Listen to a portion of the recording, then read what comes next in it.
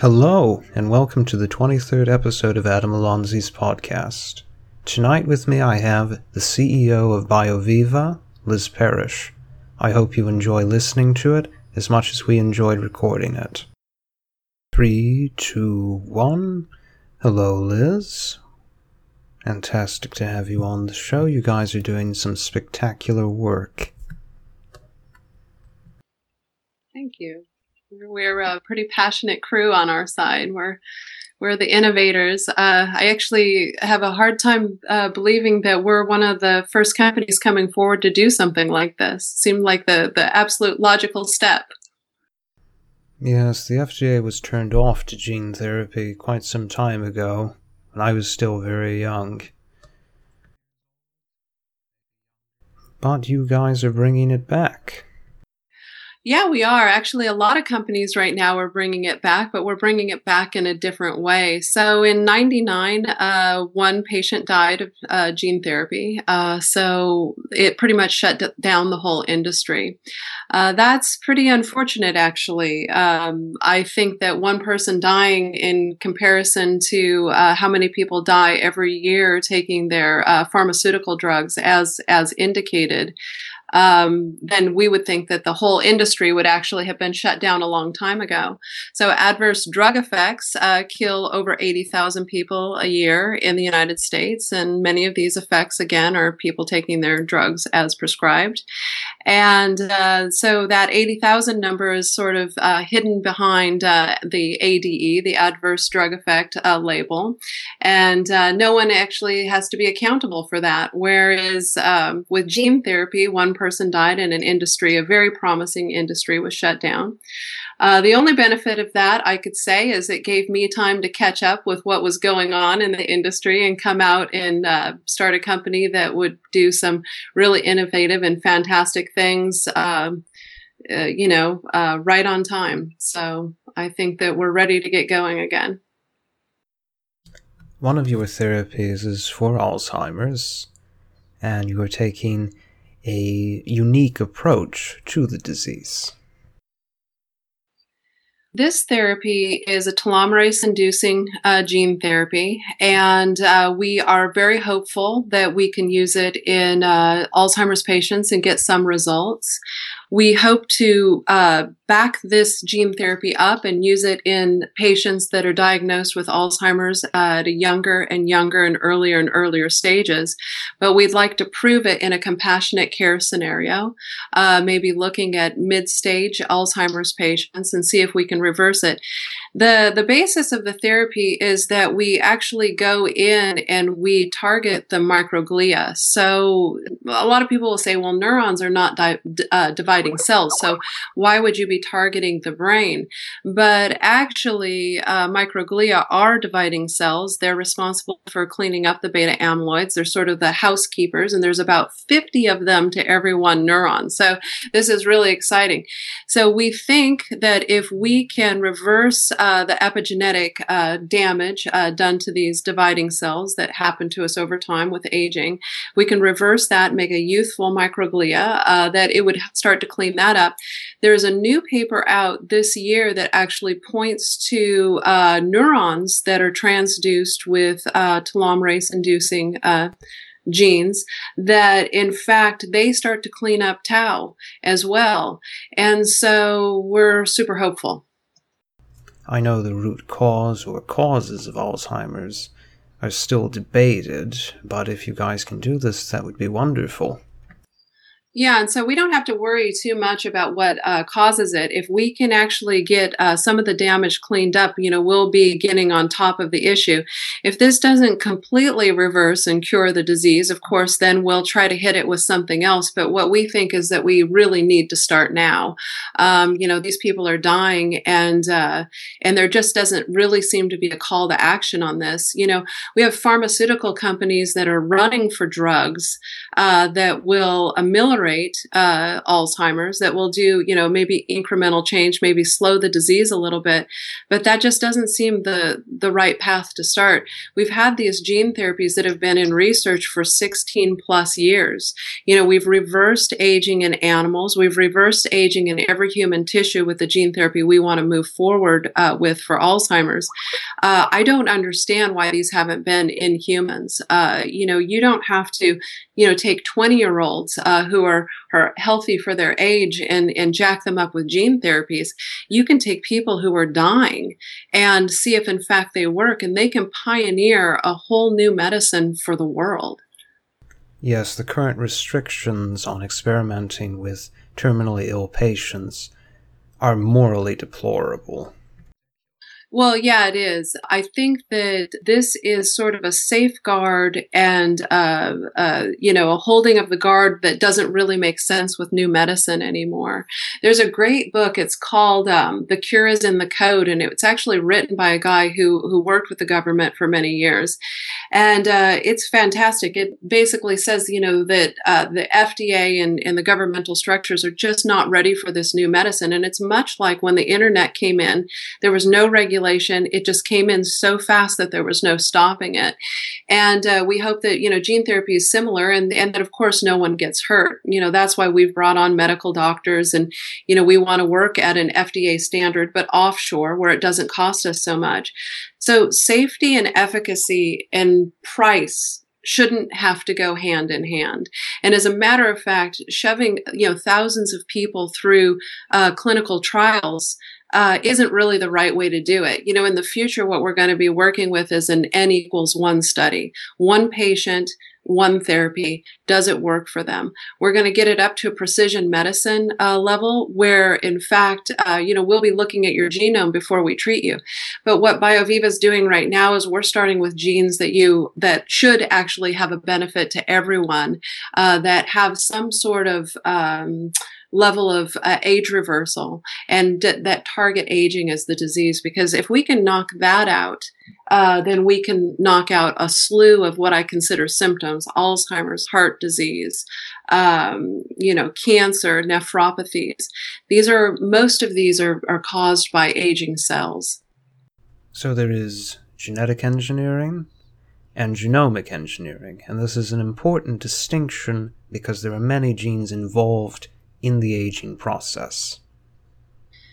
It is, yeah. So there is, and so we do gene therapy now, which is, the most basic and rudimentary. We add a gene, but it is quite possible, let's say for the telomerase inducer, and that's not the only gene therapy we'll talk about, but for that one will actually have the biggest bang for the buck. And I'll tell you why. It's actually a cell regulator. It's a genome regulator. So should go in just like it does in cell culture, just like it does in animals, and actually turn off a myriad of genes and damage that happened over time. So this is our big hope, is that basically what it does is it turns off these things that turn on over time that are associated with aging. So a lot of people don't know that, you have more genes turned on as you get older. And then that unfurling, the unfurling of the genome then can actually kind of go haywire, kind of like a spring coming out of your bed, and you get things like cancer. And I imagine eventually you'll be researching ways to modulate gene expression. We hope so.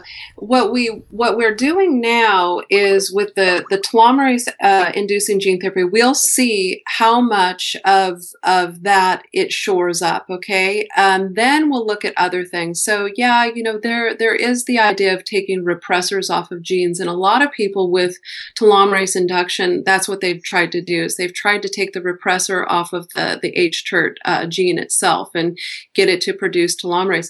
The problem is, I work with a lot of epigeneticists, and no one has been able to specifically target one gene. When you take the repressor off of one, you often take it off of other ones.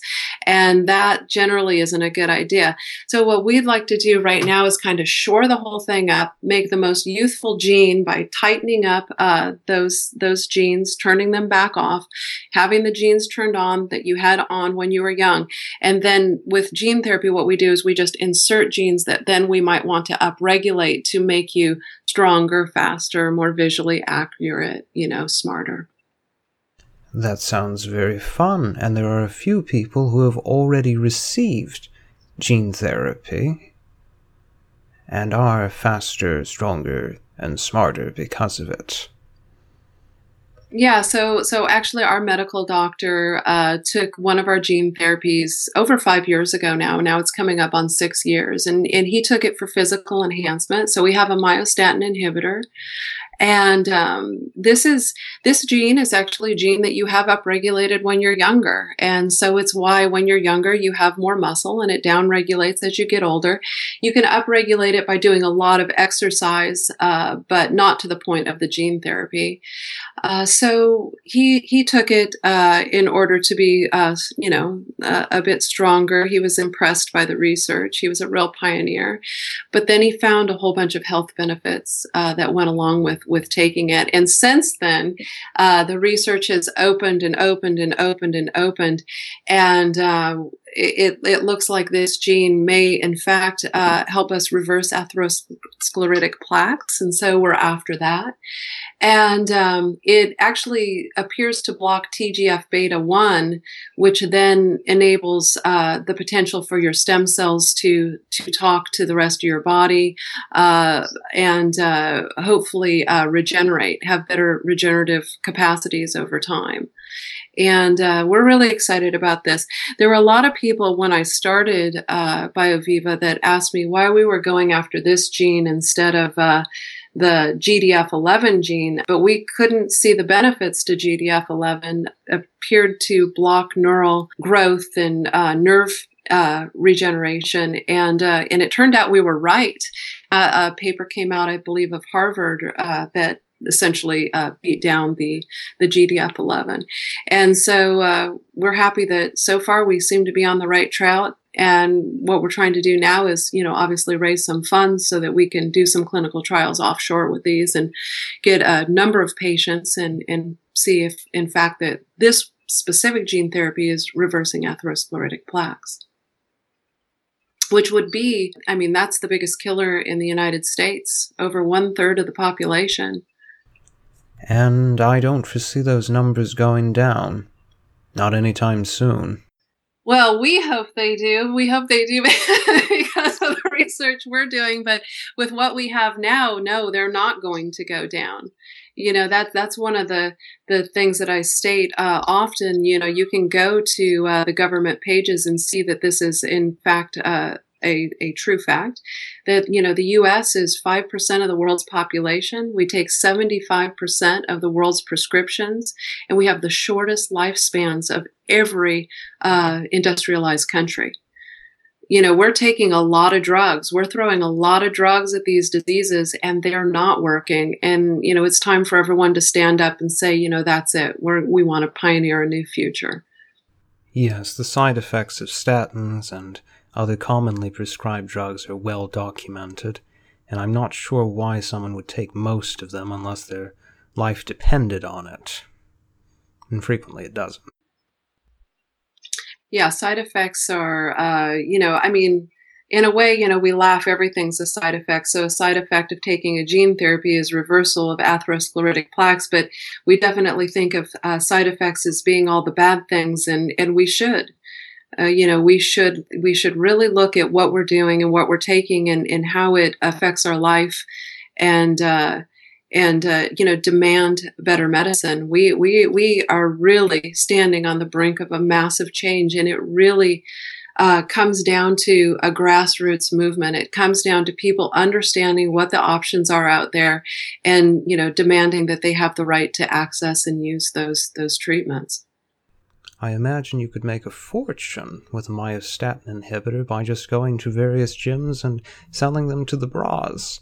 As we know, the experimental pecking order is monkeys, bras, then rats, and maybe petri dishes, somewhere between all of those. But sarcopenia is very common among elderly people, and any therapy that could help with that would be a great boon to them. Yeah, so what we're going after is the sarcopenia and the atherosclerosis with the myostatin inhibitor. We know that people will have a big interest in enhancement in general, and from what we understand, we may not be the only company that's offering this, but you can't find those other companies. They wouldn't want to talk about it because they may be moving through different sectors for their financing. We're trying to, of course, stick with the disease states, but I'm sure that there'll be a big interest all the way around. The interesting thing here, though, I can say is that there will be a big slur in where preventative medicine and enhancement comes through in the future. And I do believe that we'll be giving these therapies younger and younger. A gene therapy now that might be considered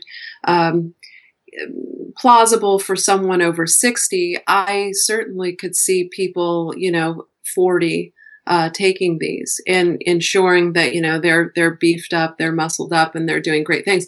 As a matter of fact, I could see people with things like diseases. These are actually considered diseases, even though aging isn't. Obesity. Taking a myostatin inhibitor because it should reverse obesity quite a bit. Increased muscle, decreased fat is what we see with this gene therapy. So that's fantastic.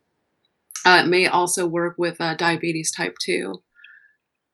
So, there could be many indications and could be many reasons that people get these genes upregulated when they're younger. And we do actually perceive that will be the future. But right now we have to work in sort of a compassionate care scenario while the rest of the world accepts that. I mean, we have actual athletes that die on the field of heart attacks who are in their 20s. So, at what point isn't it the right thing to do? I guess we just have to wait and see. Public support and how public acceptance, I think, will have a lot to do with that. Something of particular interest to me, because I did some work in the area this summer, is your choice of vector, which is safe, not oncogenic, it will not kill you or give you a rash, so it sounds pretty fantastic. Yeah, that's right. So AAV is a fantastic viral vector.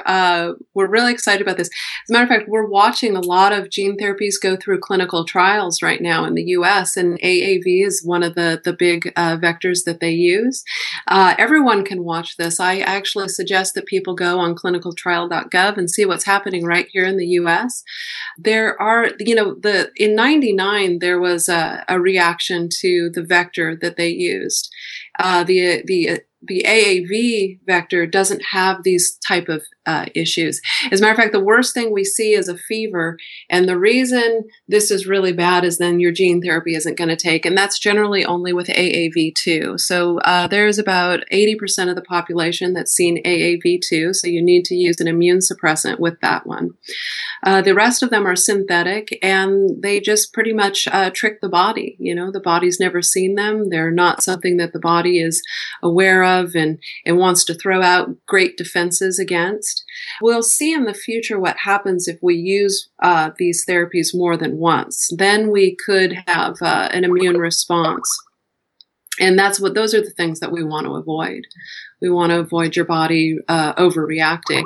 But it's great when they do integrate into the chromosome. It's chromosome 19 into an area that doesn't cause cancer.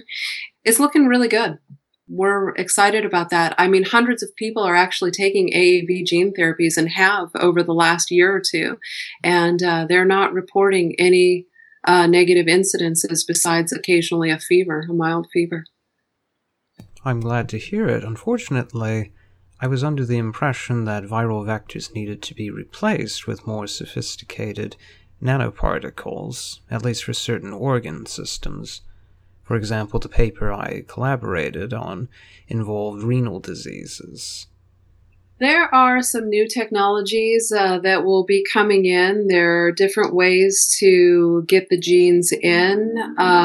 We will look at all of them, of course. We want to look at both transient methods and permanent methods.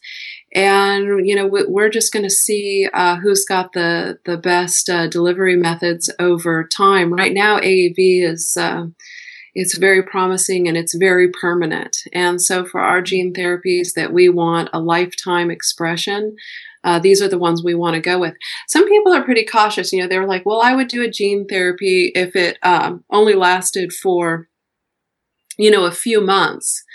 And I can see where they're coming from. They don't want to take the commitment, but when you see the price of gene therapies, you might want something a little more permanent.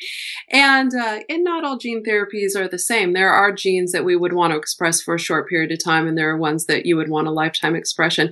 I'm a bit of a survivalist, so the genes that I know that I'll want upregulated for a lifetime, I'm certainly going to want permanently expressed for myself. That's my personal choice. That is one way to save money. On the other hand, in the not too distant future, they should be fairly routine and inexpensive. That's what we're hoping for. We really want to get the costs down. As a matter of fact, we would like to see these type of gene therapies, when they're proven, when the public feels comfortable with them, disseminated for free, like immunizations, or at very low cost. And what that takes a huge initiative. That takes, companies or governments who can scale up to a massive amount and actually get them out to the public, and I think that the world has nothing but gain from this, because if you can keep a youthful, robust, healthy population, then you have saved money. It's estimated in one presidential term, 1 4-year term, the U.S. government could save $5 to $8 trillion if we didn't have these diseases of old age. And that's something Alex Zavarankov talks about in his book, that there is a coming economic crisis if we do nothing to delay the effects or reverse the effects of aging. The silver tsunami is here. It's already here in the U.S. It's in Europe. It's certainly in Japan. By the year 2020, the whole world, okay, so as lifespan increases, fertility rates go down, and it doesn't matter what the religion, what the culture is. As lifespan increases, fertility rates go down. So for the whole world, so this is every country accounted for, by 2020, we'll have more people over the age of 65 than the 5 and under set. The 5 and under set go on to be the workforce as the 65s turn into 75s and 85s. And really, we can't afford to not have a robust population at this point. These people may go on to live to 120. So, we hope they'll actually live longer than that, but we can talk about that later. But if you live to 120 and you retire at 60, how are you going to survive? Who's going to pay for that? We have no safety net for this. We're in a rush to save our own hides at this point. It's projected that at this rate, without new medicine, by 2050, 35% of the GDP in the United States will be spent on healthcare alone. That's huge. There's no more, where's clean water in public schools at that point? We don't know. Well, hopefully the cost of production will continue to drop, so we will live in a close to zero-cost society, but we should not depend on that. Yeah, well, right now, that's the thing, that this cost and this change depend on new medicines. They depend on new innovations. They depend on new companies coming in with new ideas. Because the way things are running right now, if you don't have insurance and, your best bet are statins, or let's say you have diabetes and it's insulin, or let's say you've got, a thyroid problem and it's hormones, how are you going to pay for it? There is no model for this change right now in the way business runs today. We have to change that. We have to change that drastically. But from the bottom up, not from the top down. No, it's not going to come from the top down because nobody wants to be out of work. Nobody wants to make less next year. That's just, human nature. No one's going to cut their own wage out. What we need is new innovative strategies that change it at the core. It's got to be the people who demand it. And it shall be done through human action, not through human design. Now we're invoking the spirit of Hayek. Very good. I love that. Yes. Let's do it. Seance. Creative destruction. Eris. Peter. I believe Eris is the goddess of chaos, and she can create order. So perhaps we can. Well, you must destroy in order to create. Yeah, it really is. It's the truth, and it happens in everyone's lives on a daily basis. All our perceptions change every day, and we have to tear something down and rebuild something else, or else we're living in a fantasy land where we're denying ourselves the truth. And so I think that it is a hallmark of creators to destroy. And as a matter of fact, I imagine this is why some of the most intelligent people in the world are also some of the most depressed. And it may be both that they see that you can never get comfortable on a common ground, and it also may be that they see so many people, living the fantasy that somebody else is going to fix their problems. We actually all have to get up and do something. I can't do it alone. You can't do it alone. People have to learn about something new. They've got to do something uncomfortable. They've got to learn about, in this case, what death is, how that comes to you, how no one's going to solve that unless, you get behind new ideas. And then things can change actually quite rapidly. This is something I've said before, but it's worth repeating. Now anyone can be involved in biology, in big data, in bioinformatics. All you need is a PC. Oh yeah, you can just get right in there and you can start doing it. And as a matter of fact, just so that people really see the entry level on this, as far as gene therapy goes, it's relatively a new field. I mean, it goes back to things that we've been doing for eons, but it's something that you could get into, you can put several months' work into, and you can understand and keep up with the research that's going on right now that the brightest minds are doing. You can be part of that. You can help move that forward. We have a couple people who intern for BioViva, and they are not biologists, and they have spent a couple of years studying hard, reading everything, and they are so powerful. They're such huge advocates to what is going on. You really don't need to go in there and do things a specific way to learn something. What you need to do is you need to put your time into it. You need to wrap your mind around it, and you need to be part of the research, be part of the solution. And yeah, there's a lot of do-it-yourself labs that are going on now. They're fantastic. I love what they're doing. I could not have said it better myself. Which leads us to a question. How did you get involved with all of this stuff?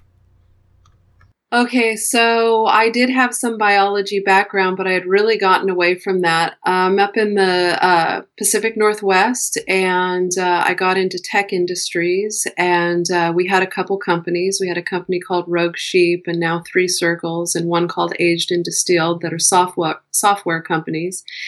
And I believe I was traveling in the Netherlands, and I ran into a guy who was interested in stem cell biology, and he wanted this for medicinal purposes and had a lot of money and wanted to invest. I was in an industry that was heavily invested in, the tech industry. And so I started to go back and look at what was happening in stem cell work. I got pretty involved. I was trying to help him find a place to put his money. I ended up starting a company, a nonprofit called Stem Cell Voice with another guy. It didn't really fly. The industry was part and parceled out, but what we did do a good job at was starting to teach people some basic preliminary understanding of stem cell use, that in fact, embryonic stem cells are not fetuses, and that the most of the work done in stem cell industry was autologous stem cells, your own stem cells for your own body. And I started to think about genetics and how much more powerful they were. It had always been my love and my interest. And then my family and friends, ironically, almost at the same time, were hit with several children getting childhood diseases. And this is just ironic. We had a Crohn's disease. We had a diabetes type 1. We had a heart disease scenario where that child was lost. And I spent a lot of time in Children's Hospital during that time. And I saw all of these kids that, needed assistance and they needed a cure. And I asked at the hospital, what they were doing with stem cells and works in genetics, and they weren't doing anything there. And this was Children's Hospital. And I was kind of like, wow. You're not doing anything in this area. Well, not for those diseases. They weren't at that time. And I said, well, I'm just going to keep looking. I think I'm going to hit the road of genetics, because I think that therein will lie the cures for these diseases. And I ended up at a SENS conference in the UK. And anyway, long story short, this is quite boring, I know. I was sitting at the SENS conference. As a matter of fact, I think I bought the ticket about 5 days before the conference, and I bought a flight because I still wasn't sure I was going about 2 days before. And I flew out there and I sat through it, and I thought, longevity, why are we trying to live so long on this other end when we've got kids who are dying? And then it clicked, and it hit me that this is what we would do. That, we would in fact take all of these people who are dying of aging, cure that, and then take these cures back to kids. That we had always done things in the young model. We always send young people off to war. We send young people to do this. We send young people to do that. Well, why not send the old people? See what we can do for the kids. Because I think that therein lies the cure. We have over 100,000 people dying a day of aging. These are great test subjects, and it's not inhumane testing. This is actually testing to save their lives. And then I started to see the benefit, the economics, how, we would have so much more for childhood disease economically, money-wise, if we could wipe out these diseases of aging. And then I started to see the benefit of having people around for a really long time, and how we could potentially change molds in all sorts of things we do politically, worldwide. We could change ideals if we lived long enough that the same patterns didn't take so long to set in, that we resisted staying on the same path that we have for so long, when history apparently happens so slowly. We keep repeating the same mistakes. We keep putting the same type of people into government. We refuse to change big ideas because we don't have enough time in our life to see the patterns and to really learn everything that we need to learn to ensure that we don't keep making the same mistakes. I mean, on one hand, history, if you look at it, we're moving really fast. We're incredible. In 1900, there were 8,000 motor vehicles on the road. By 1920, there's 8 million. Now we've got the microwave, we've got the cell phone, we've got all this technology. We're working really fast, but for a lot of us, I think for you and for me, we're never working fast enough. We need to see these changes, and there's a huge value in the old that I had never realized before. all of the historical perspective that they have and what they have, how they can change, what we do in the future if they have, their minds and their abilities and their strength. We'd really have an amazing society. History, Stephen said, is a nightmare from which I am trying to awake. Oh, that's beautiful. James Joyce, possibly the only coherent part of that whole book, all 700 pages of it. I've tried to read it twice. I managed to read the entire book. Fortunately, my Latin is decent, and most of it in there is fairly elementary, so I spit on him. And move forward. Put it in history, and yes, we are trying to wake up from it. We are constantly trying to wake up from it.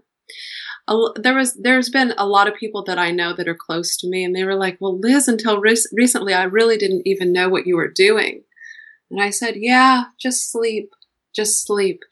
Those of us who have woken up, let us do the hard work now, so we don't wake you up to a reality that you may not be able to have. Let us find out.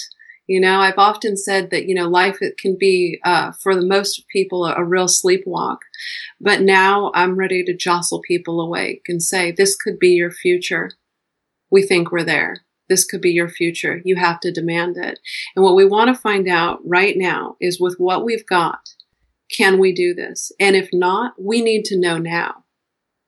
If we're wrong, if this isn't going to be the fix-all, because we're not saying that it, but it could be. If we're wrong, we need to know now. We need people to step up. We need people to, help fund it. We need people to help try it.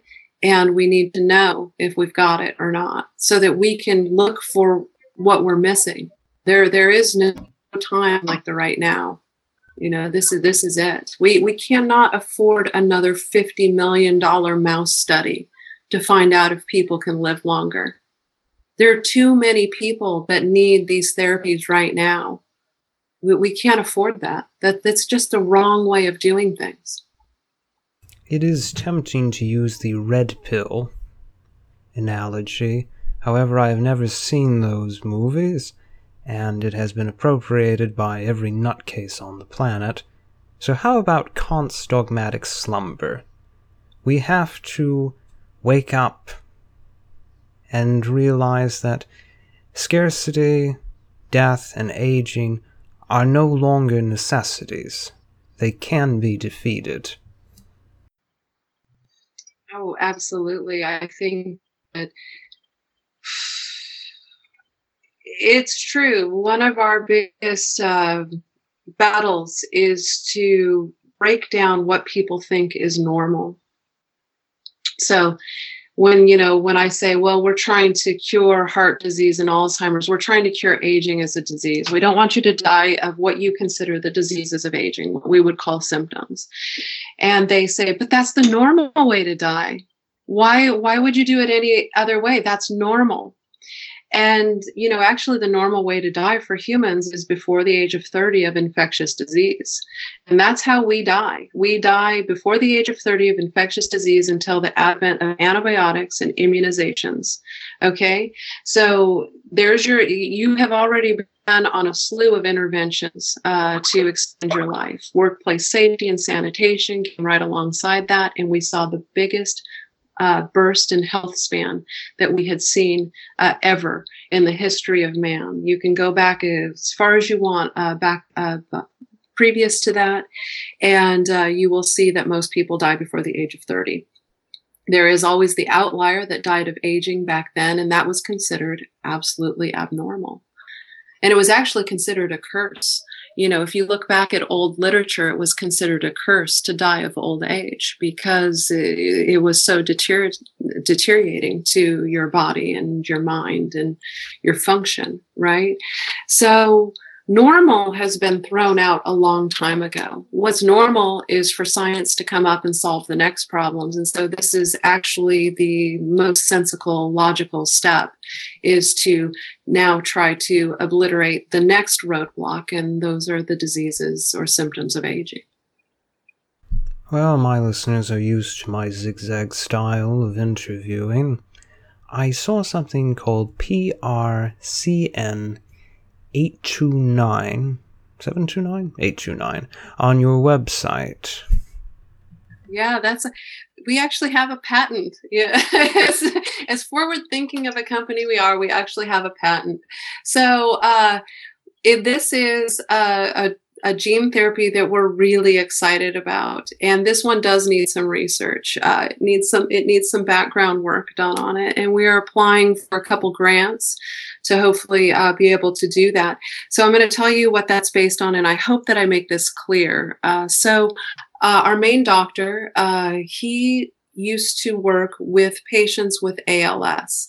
He didn't really mean to, but he played football for years, and then one of the coaches had ALS and came to him for some help. And the guy said, well, can you do this stem cell work on me? And Jason said, well, I actually don't do stem cell work.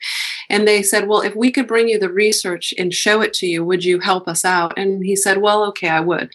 So he basically treated this patient with stem cells to the brain, and the patient had a myriad of benefits. They had what appeared to be reversal of the symptoms of ALS temporarily. It had been hoped that it would be permanent. The reversal of many of the effects of the disease happened very quickly, within a few days, which really can't be attributed to the regrowth of cells or anything like that. And Jason had a hard time grappling with why they had seen the benefits that they had seen. He ended up treating several other patients the same way. The first patient, basically their family wrote an article that went into the newspaper.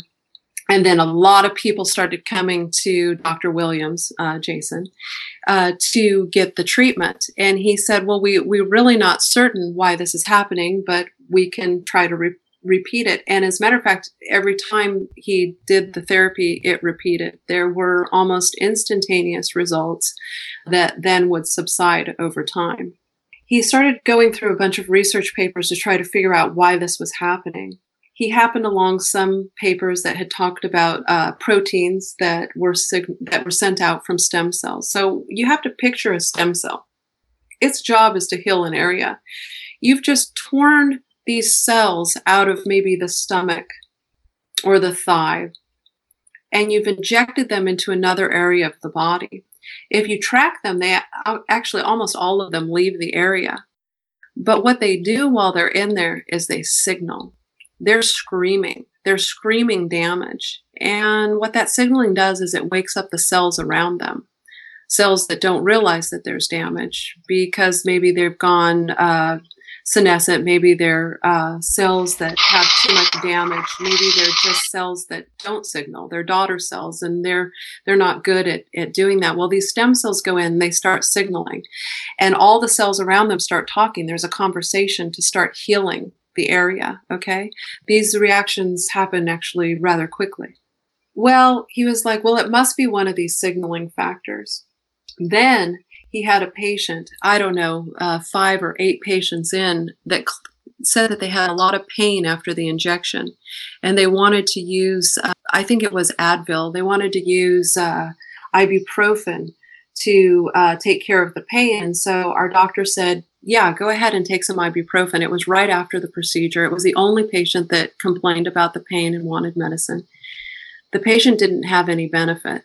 There was no benefit. It was the only outlier to the benefit. So he went back and he started reading through the papers. And it turns out that this gene therapy that we have, it comes down to H factor. There's a factor called H factor. It's a protein. It's sent out. It signals to other cells to start repairing. Wake up, repair. If you take ibuprofen, it actually blocks it. So there's a complement immune system, and we believe that this is what's responsible for ALS, macular degeneration, arthritis, Parkinson's potentially. what H factor does is it removes the complement immune system from the cells that it's invaded and sort of started to almost put a coating onto. And the H factor goes in and it removes it, and it tells the cells, remove it, start repairing damage. So we're really excited about this. We are excited to find out if this gene therapy in ALS patients and Parkinson's patients first wouldn't in fact be a cure, in a sense, to their disease while we start to work on genomic engineering and work at the core of what's going on in the genome, which is, that's a third tier kind of stage therapies that we're not capable to do. It's not something that we can do right now. So in this case, what we would do is we would inject to the brain this gene therapy. Then it would emit the H factor regularly, continuously, and hopefully put these patients into a state of what would seem a curative remission. That's a long ways around that. I don't know if you want to use that, because that's a very long story, but it's a very important story. I have faith in the people who tune into my podcast. They can wrap their mind around that. Yeah. That's a long ways to go about saying that we have a gene therapy that may in fact signal a protein to the brain that will remiss, ALS and Parkinson's. It's a very, very long way. That's much more succinct. But at least you've summarized it again. So. Is there something else you need or want to talk about? I think it maybe, I don't know if I can say this succinctly, but probably one really good thing to bring up, one good thing to talk about is gene therapy in general and what that means. So, we take a gene, a normal human gene, and put it into your cells. What genes do is genes create proteins, and proteins create you. They create everything about you. So they're your hormones, they're your cell structure, they're what you look like, they're generally what you feel like, unless you've altered yourself.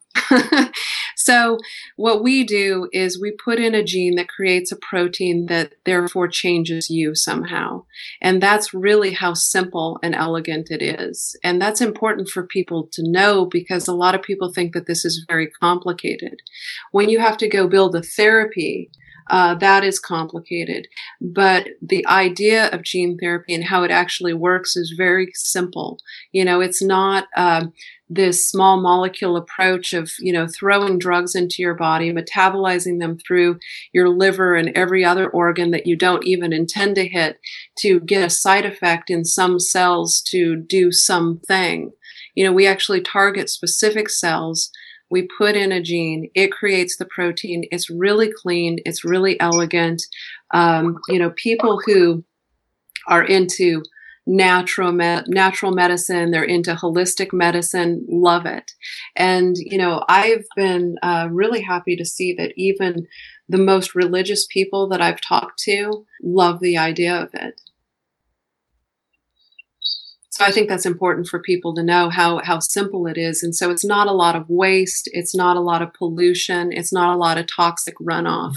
This is actually a really clean, elegant way to do medicine.